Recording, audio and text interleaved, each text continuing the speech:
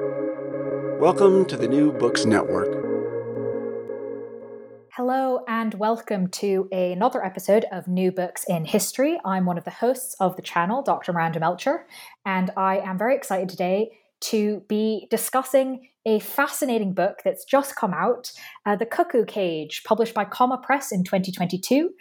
We are speaking today with the editor, Ra Page, and this is quite a unique experiment of a book that investigates the idea that while the superhero that we might be familiar with from comic books and films might seem to be quite quintessentially American, but actually this book argues that the cultural DNA of the superhero could possibly be traced to a much older, progressive British tradition, larger than life folk heroes of historical protests across a number of different eras in British history, General Ludd, Captain Swing, Lady Skimmington, and sort of these semi-fictional identities that did actually happen in the historical record may in fact be an interesting way of thinking about the inspiration and the idea of superheroes that we might be more familiar with in the 21st century.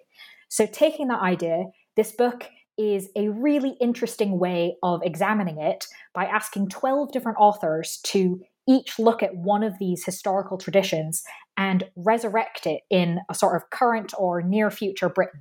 What could that look like? Each of these stories in the book is accompanied by an explanation of the history that they're based on from academics in a number of different fields. And it really, the book together kind of pokes at this idea of what is fiction, what is reality, how do these things interact, particularly in terms of protest and politics. And it's both an entertaining book and also a really thought-provoking one. So it's wonderful that we have the editor of it today. Welcome to the podcast, Ra Page. Thank you very much. It's a pleasure to be here. So I was wondering, given that this is quite an interesting premise, if you could introduce yourself, your work, your background, and help us understand what led you to this book. Yeah, so I set up Comma Press many years ago. My original background's from journalism, arts criticism, but I also have a kind of science education background. And I set up Comma Press really to give a space in the UK for the short story. There was a dearth of places where writers of short stories could be published. And the industry at the time in the UK was just very resistant and very hostile to short fiction. So I set up Comma to celebrate and champion the short story, not just British short story writers, but international writers. The short story is very translatable and very international form in terms of its influence. So we do a lot of work in translation. And one of the interesting things that I discovered about, I love short stories because of their form and their structure and their history. But one of the interesting things that I sort of discovered as I kind of grew into this role was how the short story lends itself very well to the points of view of the characters from the margins, the underdogs, the characters without particularly much audience. And Frank O'Connor, the Irish writer and essayist, summarized it most famously when he said the short story doesn't have a hero in the typical sense that a novel or a grander narrative, a larger canvas narrative has. What the short story has instead is what he called famously submerged population groups. And what he meant by that was the disenfranchised, characters who felt they had no stake in society and society didn't really represent or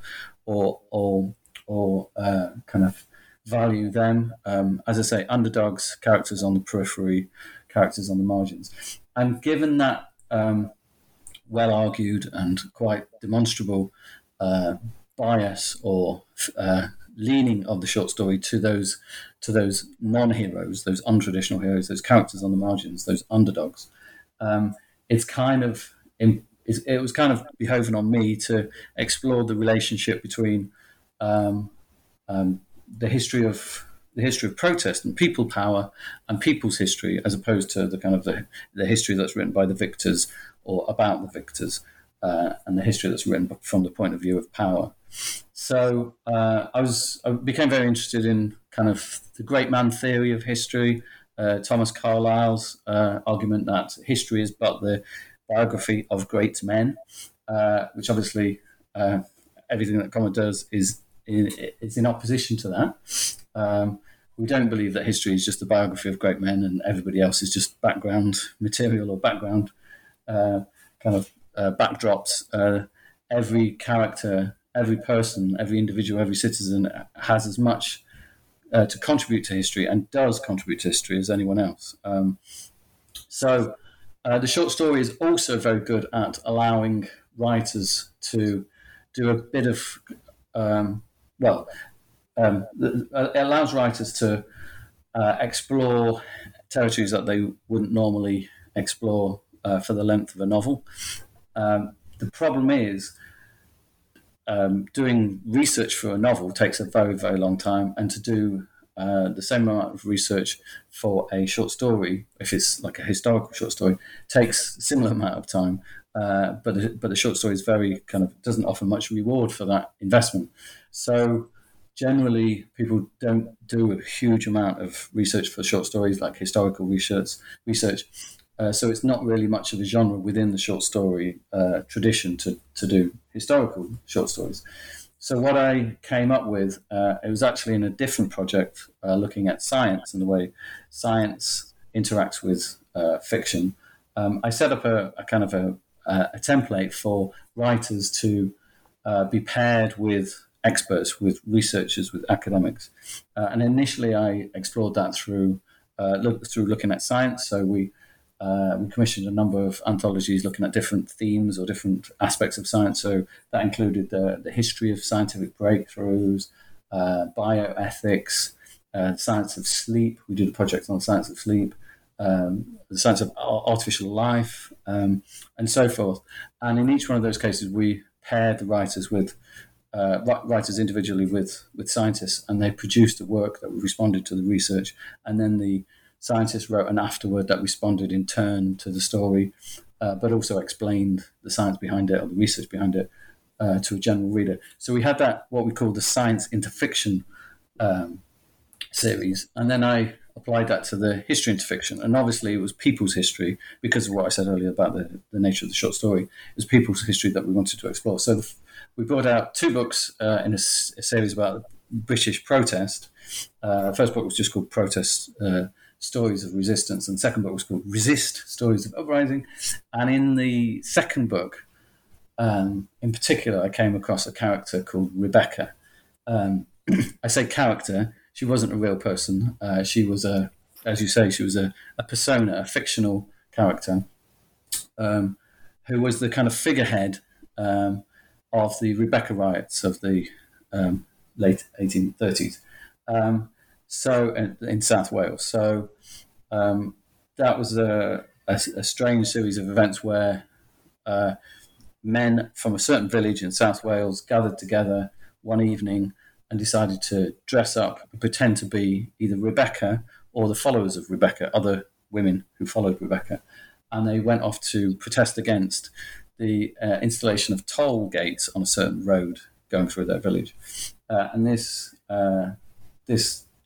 strange performative protest, they ended up smashing up the toll gate. And afterwards, when asked who did it, they said Rebecca did it.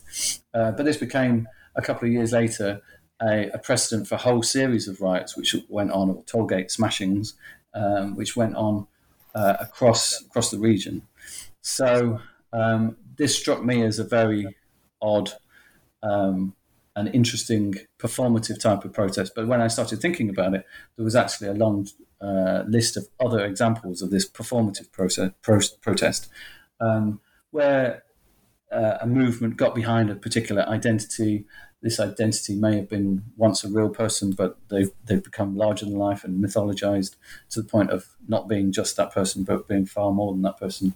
Or they could be a completely constructed identity for the purposes of anonymity. The latter was the case for the Swing riots, where threatening letters were written, signed Captain Swing or just Swing, to farmers and landowners who were introducing automation. And it was also, and there were other examples of protests gathering around certain identities, like the Luddites obviously gathered around General Ludd, who was loosely based on possibly a real character called Ned Ludd. But those protests transformed and spread to the point where General Ludd was a mythic character. And then you see it elsewhere. You see it in much older, wider traditions of Charivari and Skimmington, Lady Skimmington, which were also called rough music, where pre-modern traditions of protest and disorder and carnival kind of all mixed together to create a precedent and a kind of a legitimate or self-legitimizing way of protesting against a certain wrong. So the interesting thing about this performative protest, especially in the case of Rebecca, was there was also a script that was read out and enacted. There was a kind of a call and response script between Rebecca and her followers before they smashed up a toll gate. So this kind of carries with it a certain amount of authorization, because this script has been written beforehand. Everything, the community has agreed to this performance, and it shows a certain degree of process and legitimization around this. So it's not just a chaotic riot where hooligans smash something up.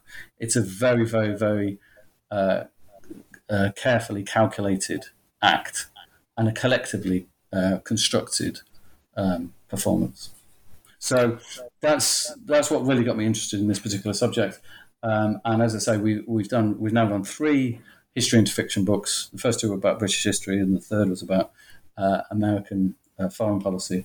And in each of those books, we had a piece of fiction inspired by the research, and then the researcher, the academic consultant, writing an afterword, a short essay explaining the history a little bit for the general reader. And it occurred to me that I've always, from a separate point of view, that I've always loved superhero fantasies as a kid. I loved the 1980s Batman, the Tim Burton version of Batman. I love that idea of an alternative form of justice. But then it quickly occurred to me that the superhero represents, in many cases, just another form of police or vigilantism, which is very problematic and very conservative with a small c. So I was I was always interested in what would a political superhero look like. A superhero that didn't just fight crime or petty crime, effectively, but fought against social injustice. What would a superhero look like that fought against structural social wrongs? I was also interested in the way that people who are interested in kind of social wrongs are demonized and kind of mocked and ridiculed online by fan groups and right-wing groups, but often in just general discourse. They're referred to as SJWs, social justice warrior, and often there's kind of sexism built into that as well. And I was interested in reclaiming this idea of social justice warrior and throwing the otherwise very, very neutral and dangerously, worryingly neutral world of the superhero into kind of real politics and into what constitutes real social justice conflict and social justice protest. So yeah, those are some of the ideas and the processes by which I came about this book. Yeah, no, that really helps understand what brings into this book. And I think it's worth sort of bringing together those 2 points that you mentioned, the idea of how does this link to American superheroes? Well, in one sense, there's the idea of a persona, of a character. And that comes through really clearly in some of the stories I think we're probably going to talk a bit about. You've already mentioned Rebecca, that wasn't actually a real person at all, but there was a particular script, a particular ritual of how this was enacted, which is quite similar in a lot of ways to some of the classic superhero stories. But then also there's this idea that in some ways the stories told in this book are quite the opposite almost to some of these classic American superheroes in terms of what they're fighting against, who they're fighting for. And the book, I think, does a really interesting job of sort of poking at that idea of superheroes fighting for the little guy. But actually, what does that mean in practice? And some of the structural things might be defending the little guy more than going after someone who takes your purse or something like that. Absolutely, and it's also pokes at the idea of how we define the little guy and how we define the defense of the little guy. It's an American definition of the little guy, so it's the small businessman, and it's defending his or her purse, as you say. It's about defending individualism and defending ultimately the kind of status quo, capitalist status quo that America enjoys. And it was very, very funny. The previous book to this, which was about in the series, which was about American foreign policy, I called it The American Way, obviously citing Superman, Truth, Justice in the American Way. And as that book was brought out, DC Comics removed the phrase The American Way from Superman's official kind of logo, because even DC Comics, even at the heart of American sort of self-aggrandizement, you have an awareness that the American way, or just presenting justice as America and America as justice, is problematic. So yeah. Well, and I think another interesting aspect that comes out from the stories is quite often the inspirations that they're drawing on in the book is from protests that happened in Britain that were against things like the increase of factories and machines, the enclosure of land, and so removing it from common use. And yet so much of the American superhero tradition is really heavily urban, is really heavily industrialized. Yep. And I think that that's an interesting thing to play around with as well, is what if the superheroes that are fighting, what they're fighting against is actually the exact same sorts of environments that superheroes we might be more familiar with today operate in without a second thought. Yeah, absolutely. And it's interesting to compare the kind of the technological fetishization of technology, shall we say, within the classic American superhero, the love of gadgets, the love of new technology, solving everything. All we need is just more tech, more gadgets. With as you say, this kind of anti-automation, anti-mechanization tradition. And I was also really interested in just as you say the difference in landscapes between the two. With Batman and with Gotham, we think of Gotham as the coolest, most urban, most darkest, most rain-soaked, kind of back alley stuffed, shadow-covered kind of landscape that we can imagine. It's as you say, it's quintessentially urban. It's it's the peak of urbanness, Gotham as we understand it, and how urban landscapes can become dangerous and scary through their urbanity. But ironically, the word or the name Gotham was a word, if you trace it back, was first used by the American writer Washington Irving in the 19th century to mock people from New York. He called them Gothamites, as in he meant they were all crazy. People in New York are crazy. They're like Gothamites. Because for him and for many people before him, the word Gothamite refers to a book which just went through many, many different editions called the Merry Men of Gotham or the Wise Men of Gotham, which dates back to Henry VIII's time, which is a collection of very, very peculiar anecdotes about the villagers of a certain small rural village in Nottinghamshire, 6 or 7 miles southwest of Nottingham, in which one day, apparently, everybody in the village collectively pretended to be mad. And originally it was called the Madmen of Gotham, and it was later called the Wise Men of Gotham, because it was understood that the reason they were pretending to be mad was very calculated.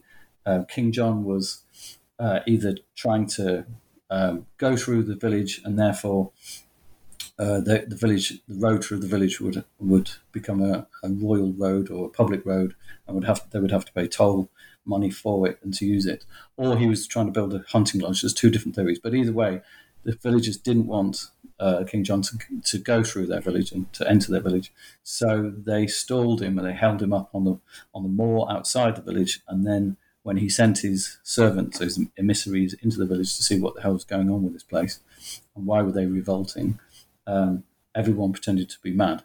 So in a way, that village and that story of that village is again a collective performative protest.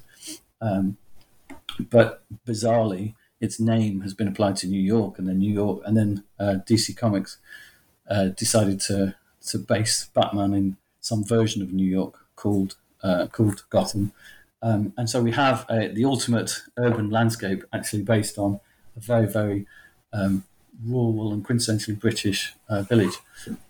And there are a number of ways in which we see this sort of this twisting of things play out in these stories. So you've introduced us already to sort of two of them. I was wondering if you could explain sort of how did you choose which historical inspirations to put in the book, and if you could introduce us to one or two more of them that got included.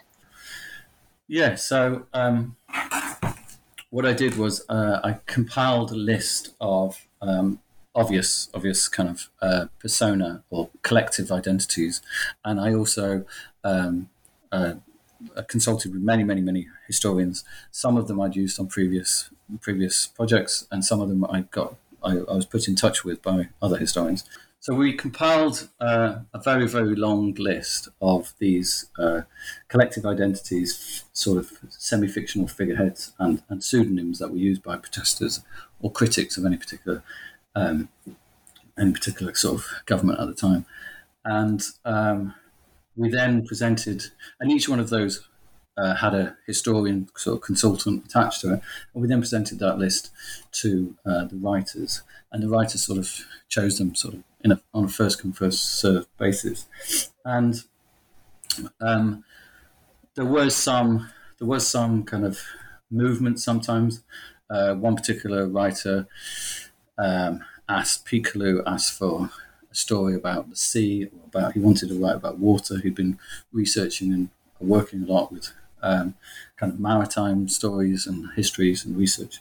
So I went back and looked for a pseudonym or collective name that was used in maritime history, and eventually I found one in HMS Hermione. So HMS Hermione was the largest mutiny in the British Navy, in the history of the British Navy, and it came about because of a particularly abusive first mate, Hugh Pigott, I believe his name was, who beat various sailors under him, and eventually the crew just completely mutinied and threw him overboard.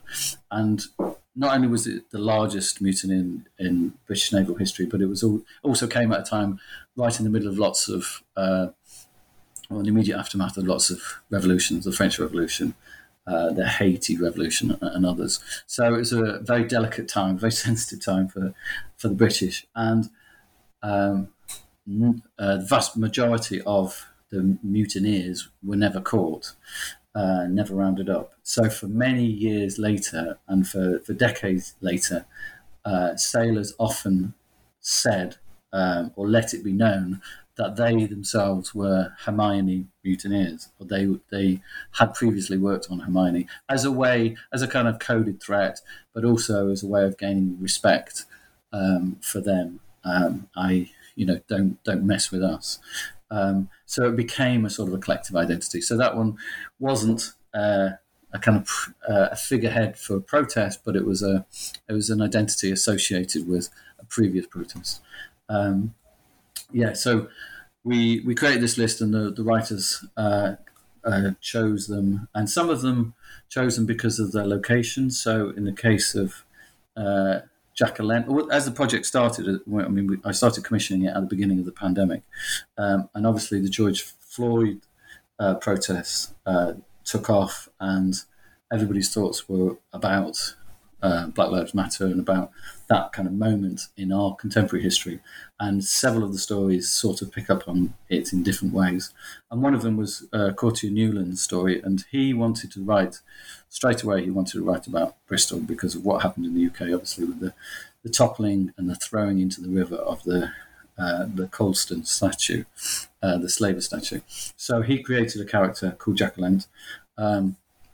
And Jacquelente, he flipped the gender. Jacquelente in the story is a woman, but Jacquelente in a Bristol context, historical context, was the name of a series of riots 200, 300 years ago, which were against the installation of tolls, rather like Rebecca, and access to certain roads in and around Bristol.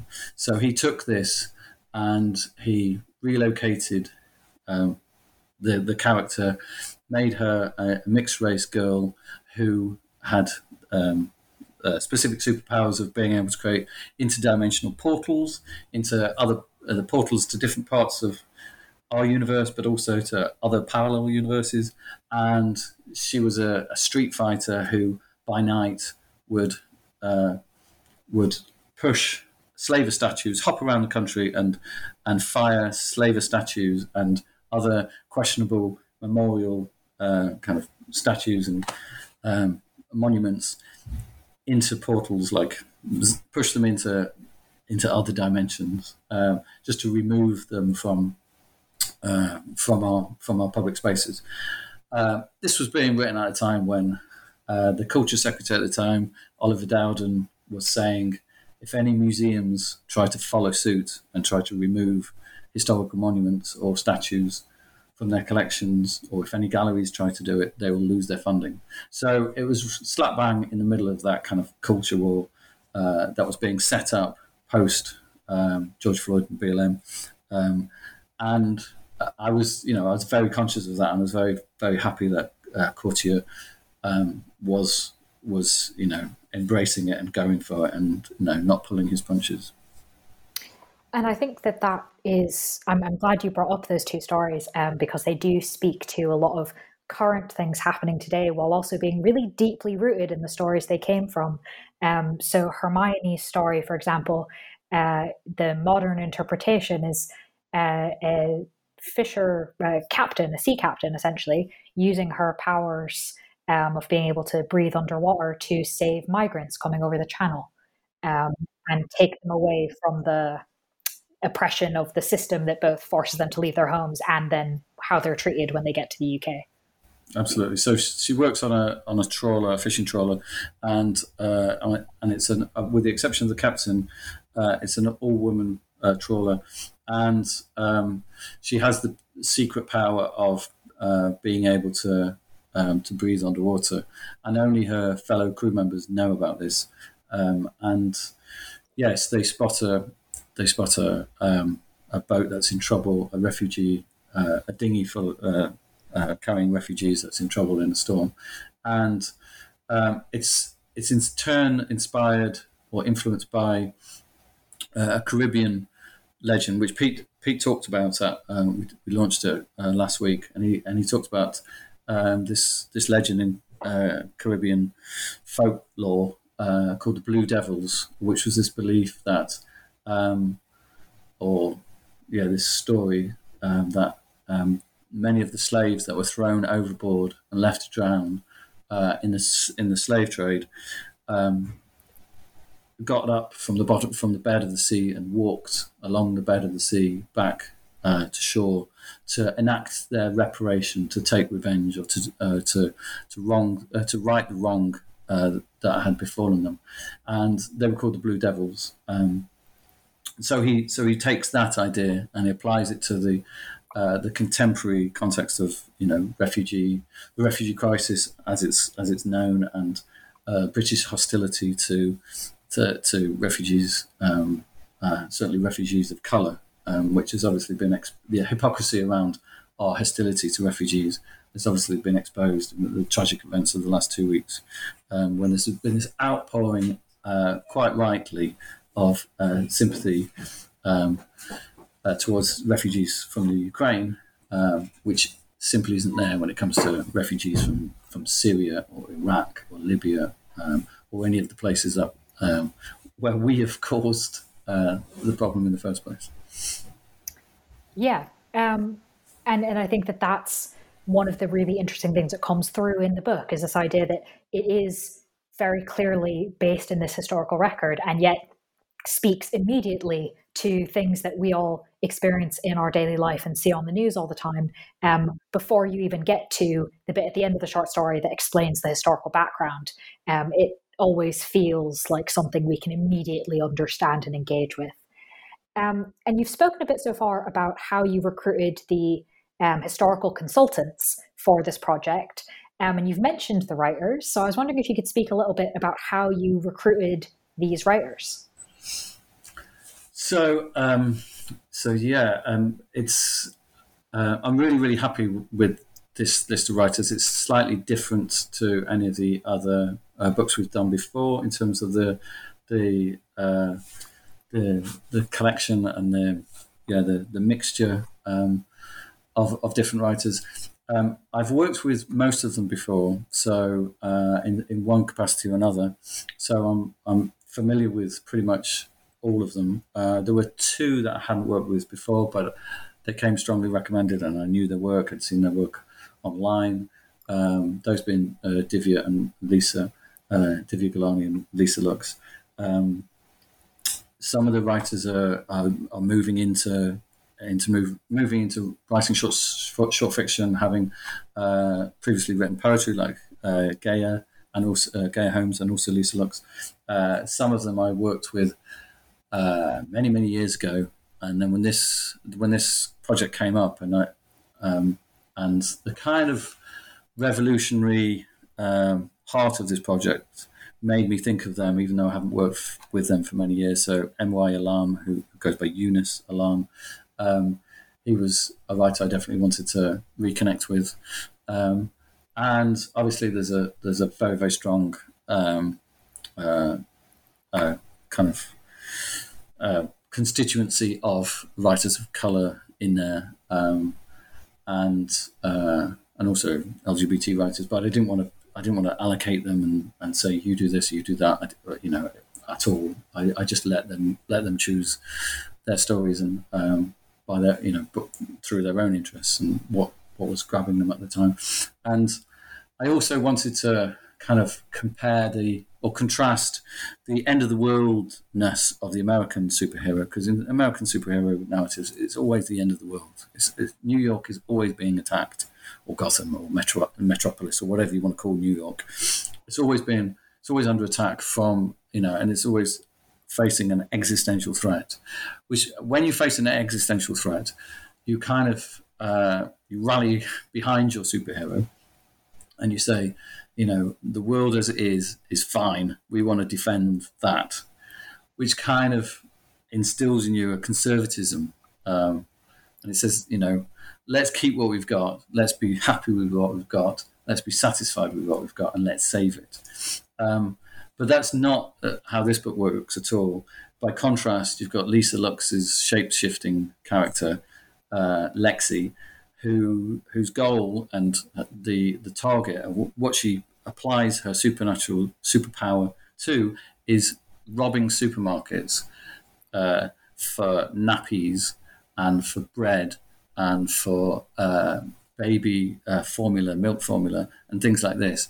Absolute basics to then give to food banks and single mother support groups and so forth.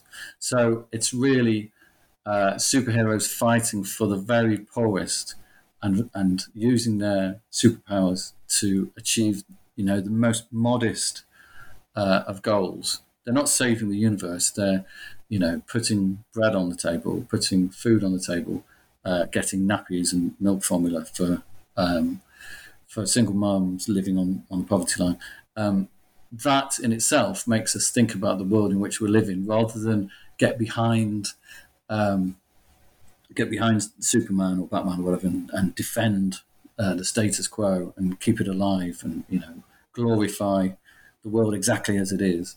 it exposes the world exactly as it is, and it exposes the iniquities and injustices of food banks, etc., and poverty.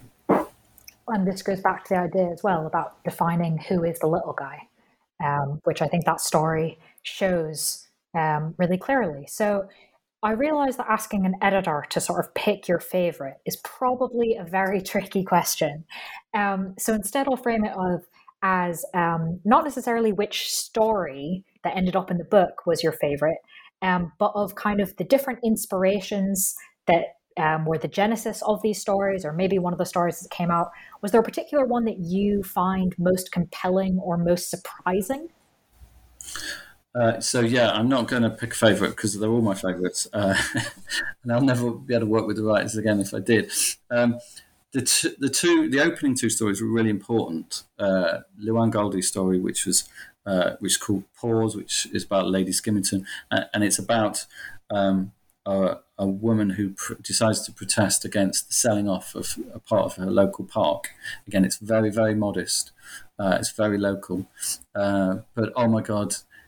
Nothing hit the nail on the head quite so much as that story at the beginning of the pandemic, when parks were keeping us sane and keeping us alive. I mean, I would have gone completely crazy, and so would have thousands of others, I'm sure, if they didn't have access to a local park. Just to walk around, repeatedly, day after day after day, the same path, going round and round and round like a rat in a maze. But parks were incredibly spiritually important to everyone, to normal people, certainly in the UK, certainly in urban or suburban UK. So that was a fantastic story to get, and that particular character was able to freeze time. So you got some wonderful images of protests and sort of carnivalesque protests frozen in time, while she's also dressed up and mocking the mayor of the local council, who's trying to sell off this land to private investors and property developers and what have you. So that was really, really good to receive. And also Courtiers, which I've mentioned earlier. Those two stories were so timely at the beginning of the pandemic and early on in the pandemic that when I got those, I knew this was a project. I knew this was a book. Until then, it was just one of my crazy ideas. And when I got Llewellyn's story and Courtier's story, I knew I had to finish this. And every story that followed was surprising in different ways. And I was incredibly pleased with the sense of place, because I asked the writers to set their stories in different parts of the UK, in suburban, small town, northern, Midlands, everywhere, and countryside. So I was very pleased with that blend, that constellation of different settings, because whenever you talk about superheroes, when they do come to the UK, which is very, very rarely, it's always the landmarks of London and Tower Bridge and blah blah blah.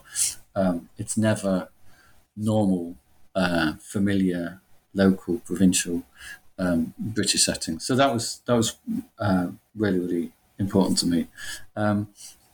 And yeah, there's lots of influences. Like the last story, I wanted to, this is definitely the most prescriptive project that I've ever commissioned. Usually, I just say to writers, take your pick, take one of these, go away, have fun. But with this, I was very, very prescriptive, because they needed to work like superhero stories, and I knew that writers would fight against any prescription I gave. So I need to be as prescriptive as I could be, as they'd allow me to be.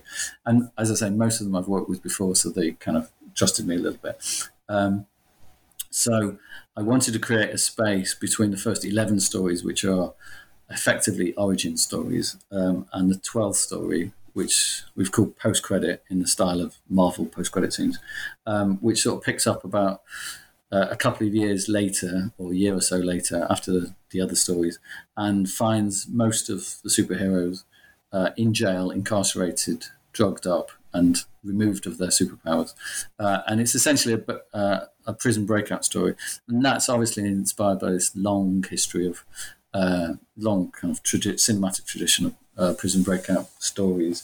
In particular, Alan Moore, is a colossal figure, and looms large over this project. Obviously, he invented the political superhero in a way with V for Vendetta, and he also kind of invented the use of superhero as a critique of culture with the Watchmen. So he's incredibly strong influence on this project, and he was a particular influence on the final story because of there's a scene in V for Vendetta where V creates an entirely fictional sort of backstory about a prisoner who lives in the cell next to the woman that he's incarcerated, and about her past, and that fictional invented story of a fellow prisoner writing notes and pushing them through a hole in the wall was really, really kind of influential on the final story, as well as other things like there's a Marvel one shot called All Hail the King, which is like 3 minutes long, but it's very, very similar sort of stylistically, I think, to the last story. And I think that gives us an idea, right? And I had wondered when I read it why that last story was a little bit different in a way, but it does work at the end of it. So it's interesting to sort of hear the thought behind it. And now that we've got sort of an idea of some of the different inspirations and some of the different stories that are in the book, I sort of want us to take us back to that divergence that we touched on in the beginning, the idea that although there might be a lot of similarities between American superheroes and these stories, these historical incidents of its protest, it's performative, it's resistance, it's framed as defending the little guy, there are also some pretty big differences in terms of who is actually the little guy and what is the superhero's relationship to capitalism, for example, and industrialization. And it was really interesting to read about this link between these things, that maybe the British history of this inspired the American, and yet to see almost a complete 180 in a lot of senses of what we are now more familiar with. So I was wondering, given that you've been so immersed in this project and all these different aspects of it, if you had any ideas about why we've ended up with such a divergence. Yeah. Oh gosh, that's a $35 million question or $60 million question, whatever the phrase is. Yeah, it's a really, really difficult one. What I'd start by saying is that it is a 180. It is a complete divergence, as you say, but there are some aspects of it which are still there. So I'm as an adult, as a literary editor, I'm not necessarily interested in Captain America or Marvel or whatever. I'm not interested in those stories. But what I am really, really, really fascinated and obsessed by is fandom and the relationship between fans and fan fiction and these meta narratives that are continually rebooted and recast and it is a collective process and it's a collective ownership. And some fans are so loyal they'll like anything that's given to them, no matter whether it's well put together or not. Some fans are a little bit more discerning and have their favourites. Some fans live entirely in nostalgia, and you could criticise parts of certain fandoms for just being obsessed with the past and just wanting to recreate their childhood. And there's lots of kind of social criticisms of fan groups, and there's the man baby phenomenon where lots of men of a certain age, white men of a certain age, were very critical of the new kind of more in quotes woke versions of Star Wars, and then there was a criticism of them back, calling them man babies because they were they're so trapped by their own nostalgia and the culture that they grew up. They want to just continually recreate the same culture with the same values. So that really interests me. But it is a collective process, and the appreciation alongside the sort of slightly negative nostalgia merchants within any fandom, there is a huge amount of creative energy in put into the kind of the appreciation of these meta-narratives, and they are huge, huge meta-narratives. If you look at Marvel, it is colossal. It's hundreds of characters, hundreds of different universes, let alone different planets and timelines and everything else.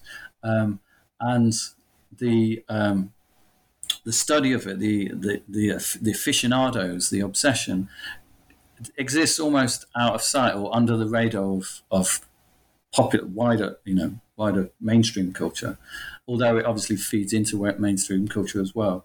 And it's not as, I would argue, it's not as reactionary, it's not as conservative as it appears, because of certain elements within it. And there's some very interesting research done on how people become radicalized and become, far right-wing nut jobs, and because of in a process that starts with, their particular fandom or their particular obsession becoming slightly more liberalized or being dragged into the 21st century in terms of its moral values. So there's a huge amount going on with any fandom, and I love the as I say, just the colossal amount of creative energy put into unpacking and decoding these works. And often there's you'll find breakdown videos online, and what are called Easter egg videos, breaking down tiny little details that have been put into set designs and other things of films, which go on and on and on for hours and hours and hours around every installation they get, every installment, they get of a particular franchise. That's not to say that other types of films aren't as creative and aren't as thoughtful in their set designs and their tiny, tiny little details. But in the superhero kind of, in the fandom world, you get people analysing and appreciating and breaking down that, whilst in more arty films, shall we say, or more literary works, you don't get that amount of granular appreciation and decoding and deconstruction. So it's a very interesting kind of world, that world of appreciation. So I wouldn't say that the American superhero is all about the individual.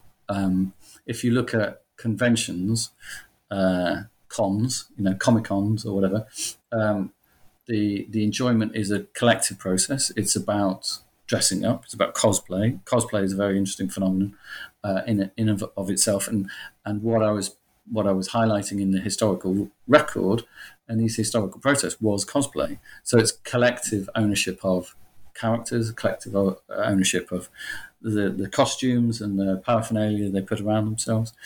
This is what happens at every convention, every Comic-Con you can go to, and it's a collective ownership of those characters. So it's far beyond the invention of one person or one artist. It's not about the artist. Gene Roddenberry with Star Trek may claim to be the creator of Star Trek, but he has no say in the latest Star Trek reboot, and nor should he. And obviously he passed away many years ago. But even if he wasn't, he would have no say in it, and his say would be relevant. Just as, in a way, George Lucas now has no say in the new Disney-owned kind of Star Wars spin-offs. Some of them are good, some of them are bad, and it doesn't really matter what George Lucas has to say about them.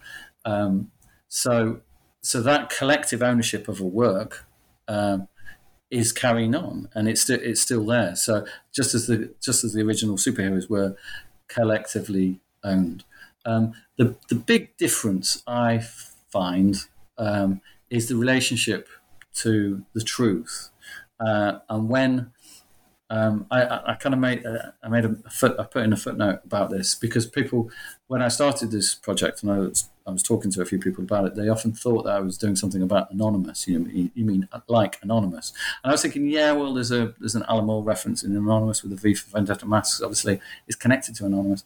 And then, people then made the next step, which was to things like QAnon and conspiracy theories, and things like the QAnon shaman who dresses up at the January 6th riot, the Capitol Hill, or things like that. And I wanted to make very clear that there was the difference here, the difference between that kind of anonymous protest, purely anonymous protest, and what these collective protests was about was their relationship with the truth. So QAnon claims to be, the original QAnon was somebody who claimed to have Q clearance, which is high level, top secret government clearance, access to blah, blah, blah, government secrets. So he claimed to be a real person. So the QAnon phenomenon follows somebody who claims to be a real person, whilst all of the characters I was dealing with didn't claim to be a real person, they claimed to be a fictional person. They embraced their fictional side. So I want to separate those two things as well. And obviously, but to go back to your original question, why is Superman there for truth, justice, and the American way? Whilst these characters were obviously the opposite of that, I think it's to do with the industries which the superhero eventually found himself in, which was cinema. As superheroes progressed from comics, which were essentially kids' reading materials, they were YA reading materials, through to cinema, they had to become not just kids' films; they had to become kind of family films for all the family, and with large scale, large amounts of studio investment, they would have to subscribe to a certain moral universe, and they would have to have certain kind of moral values attached to them. And Hollywood is essentially, it doesn't know it, but it would deny it, but it's essentially the PR department of American foreign policy, or American the way America wants to be seen to the rest of the world, whether it's culturally or politically. So when it enters into that kind of world, especially the still slightly studio world of the 70s and 80s, it has to subscribe to that set of the American outlook of the 70s and 80s. Whilst now I think things are changing slightly.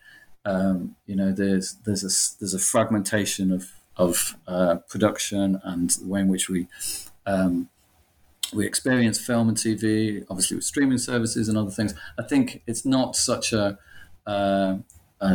monolithic kind of advertisement for, quote, the American way, as it used to be, the film and TV industry, that is.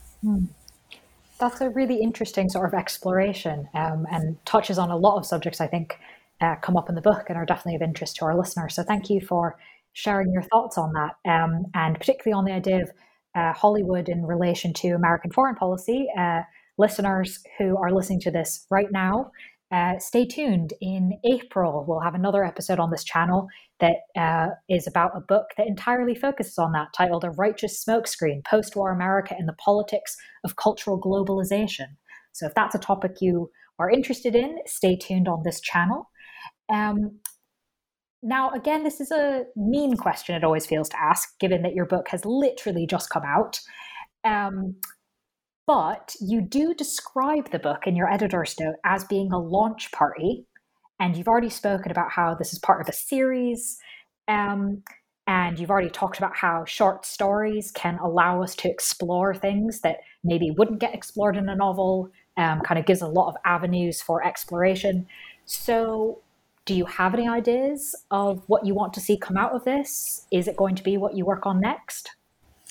Yeah, so absolutely. I'm always working on lots of different projects within the publishing house, some of which are kind of my projects and some of which are other people's, but there's always many projects going on at once. So yes, as I say, there's a number of stages, next steps that I have in mind. The first is to fill the gap between the 11th story and the 12th story. So I was very interested in the idea of, the grandiose American superhero saves the world, saves the universe every time, and has these, absolutely cosmic achievements, whilst the shapeshifter who's stealing bread and nappies ends up getting caught and fails. I wanted to really juxtapose that those two worlds, and I wanted to show that even with superpowers, in many cases, protest will face failure, because the history of protest is a long, sad history of failures. To a certain extent, obviously there's some notable victories, but a lot of the time we find ourselves fighting for the same things that, in a different form that people were fighting for a long time ago. And in some cases, we're fighting for far, far less than what others fought for, especially on things like access to common land and common ownership and things like that. So I wanted all of my superheroes to fail one way or another.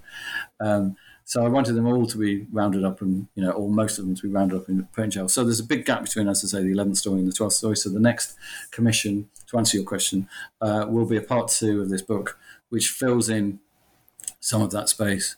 And obviously I want to bring in new characters as well. So, and it will also take it a little bit further after the 12th story.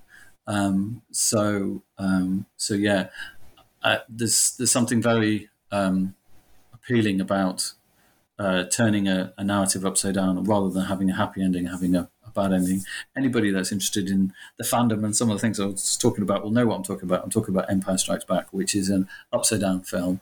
It starts with a big battle, ends with failure, and is profoundly moving because it's so different in that way. And so that's like stage 2. I've also, the writers of these stories have also agreed, contractually, all of them agreed to the idea that these characters are common ownership with regard to other writers and other graphic novelists. So they belong to the fandom. So anybody can write about any of them, and there's not going to be any copyright claims with regard to that. So that's to do with writers and graphic novelists, not to do with film adaptations, I should say. So at some point, I want to start commissioning. But this is like stage 3. I will start inviting graphic artists to start working on a comic book version of the same thing. And longer term, I'd love to go into TV and film adaptations of it, because the whole thing is conceived as a multi-platform meta-narrative, really, something which exists in book form, in short story form, in comic book form, and in visual TV or film form. Amazing. Well, I think there's a lot for listeners and readers to get stuck into while all of that is in development. There's a lot of one of the things that I personally like about short stories is that they spark imagination, they spark ideas, and sometimes because they're short and don't necessarily have an end, they stay with you because you're still wondering about them. So readers and listeners, those of you who are interested in the book, it is titled The Cuckoo Cage by Comma Press, published last week, right now in 2022. And thank you very much for joining us on the podcast today, editor Rob Page.